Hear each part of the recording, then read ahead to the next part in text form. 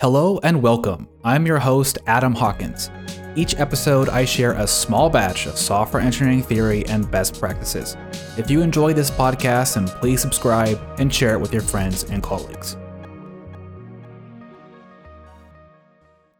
Well, hello again. Adam here for the next episode of Small Batches. I'm going to switch gears away from the 12.1 Factor app for a while, but rest assured I will return to this thread with a vengeance. Also, I've recorded 2 different hour-long episodes with Jason Sweat on his podcast, Rails with Jason. We talked about DevOps, continuous delivery, testing, and more. I'll publish them as bonus episodes when they're available. I think you'll enjoy them.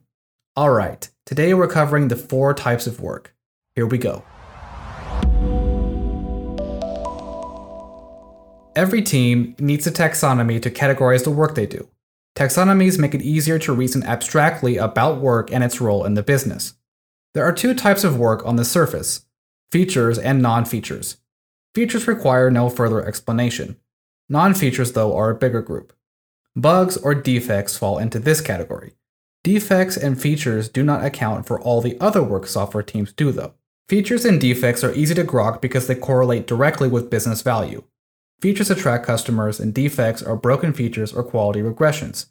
Teams do more than develop features and just squash bugs, though. Engineers spike on new problems, developers refactor code and pay down technical debt. There's also the routine maintenance of library updates and security features. These don't fit squarely into bugs or features. So, how are they classified? These examples demonstrate the 2 remaining types of work: debts and risks. Activities like refactoring or updating libraries are debts because they improve the system. This work focuses on the team's ability to sustainably deliver the other 3 types of work. Risks address security, privacy, or compliance exposures.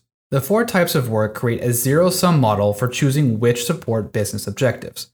So if a team devotes 100% of their capacity to features, then there's no capacity to fix bugs, pay down technical debt, or de-risk the business. A startup with fixed runway may choose to do this. Subsequently, they may devote more capacity to debts and bugs once they clear the runway. On the other hand, a business with strong regulatory requirements like banking or healthcare may allocate the majority of their capacity to risks since that's a core business priority.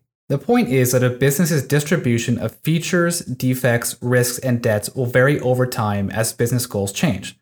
The 4 types of work enable different members of the organization to understand the business value of each and the relative prioritization trade-offs. Now let's step back.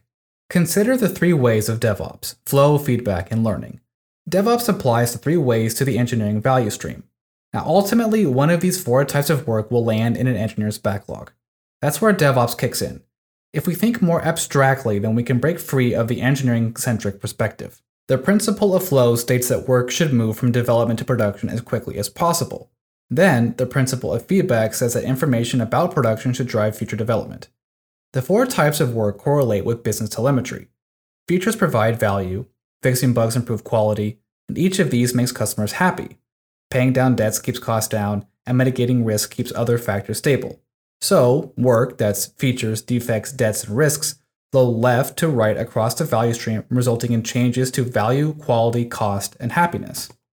This is the underpinning of the flow framework. Mick Kirsten introduced the flow framework in his book Project to Product, published by IT Revolution Press. That's the same publisher behind the DevOps Handbook, Accelerate, and the Phoenix Project, just to name a few. Here's the tip of the iceberg on the flow framework. The flow framework applies the DevOps principles to the entire business.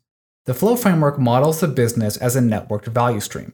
The value stream turns, quote, flow items, represented by the 4 types of work, into business value. Businesses can track the value stream network with 4 metrics.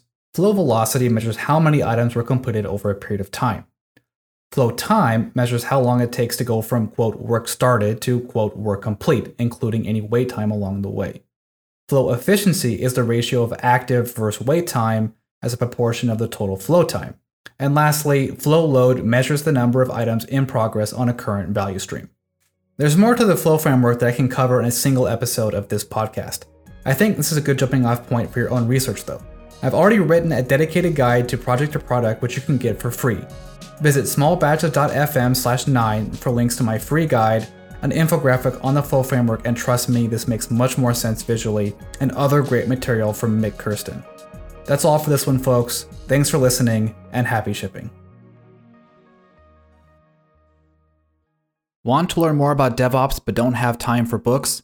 Then sign up for my free email course at freedevopscourse.com.